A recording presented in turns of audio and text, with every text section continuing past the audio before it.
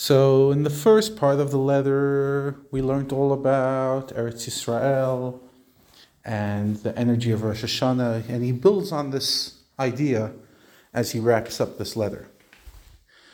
This is the meaning of the above quoted verse, "Forever are the eyes of Hashem your God on it." For eyes are the epithet for the radiance of the light of Chachma.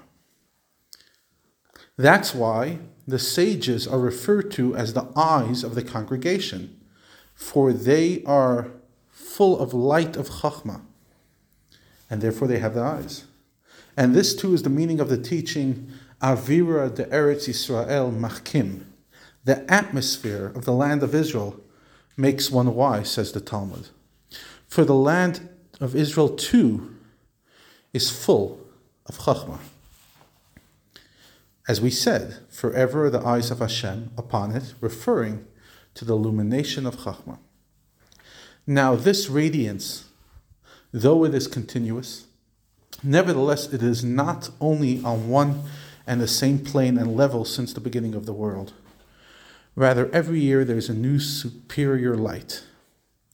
Because the light which was generated and which shone on the Rosh Hashanah the previous year withdraws to its source on the eve of next Rosh Hashanah. This enables us to understand the verse that says from the beginning of the year to the end of the year only. It doesn't say everlastingly, because the light that descends on Rosh Hashanah only lasts for 1 year. Interesting, he says, when the Torah says from the beginning, Mereshit, it's missing an aleph. Usually, Mereshit is the same word as Bereshit, and there's an aleph there. Over here, it's lacking the aleph. Why?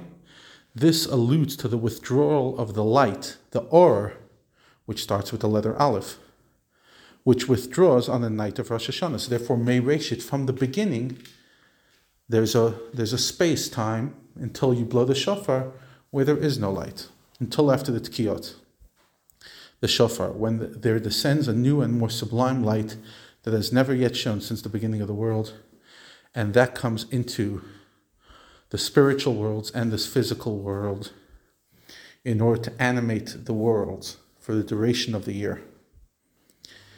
However, its manifestation, the revelation of this light that came down, is depending on the action of those of us below here on this world and on their merits and tshuva during the 10 days of tshuva.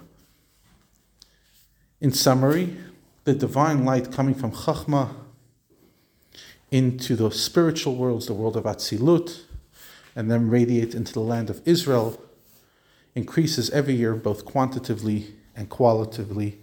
Similarly, the tzedakah given for the Holy Land should be increased qualitatively and quantitatively.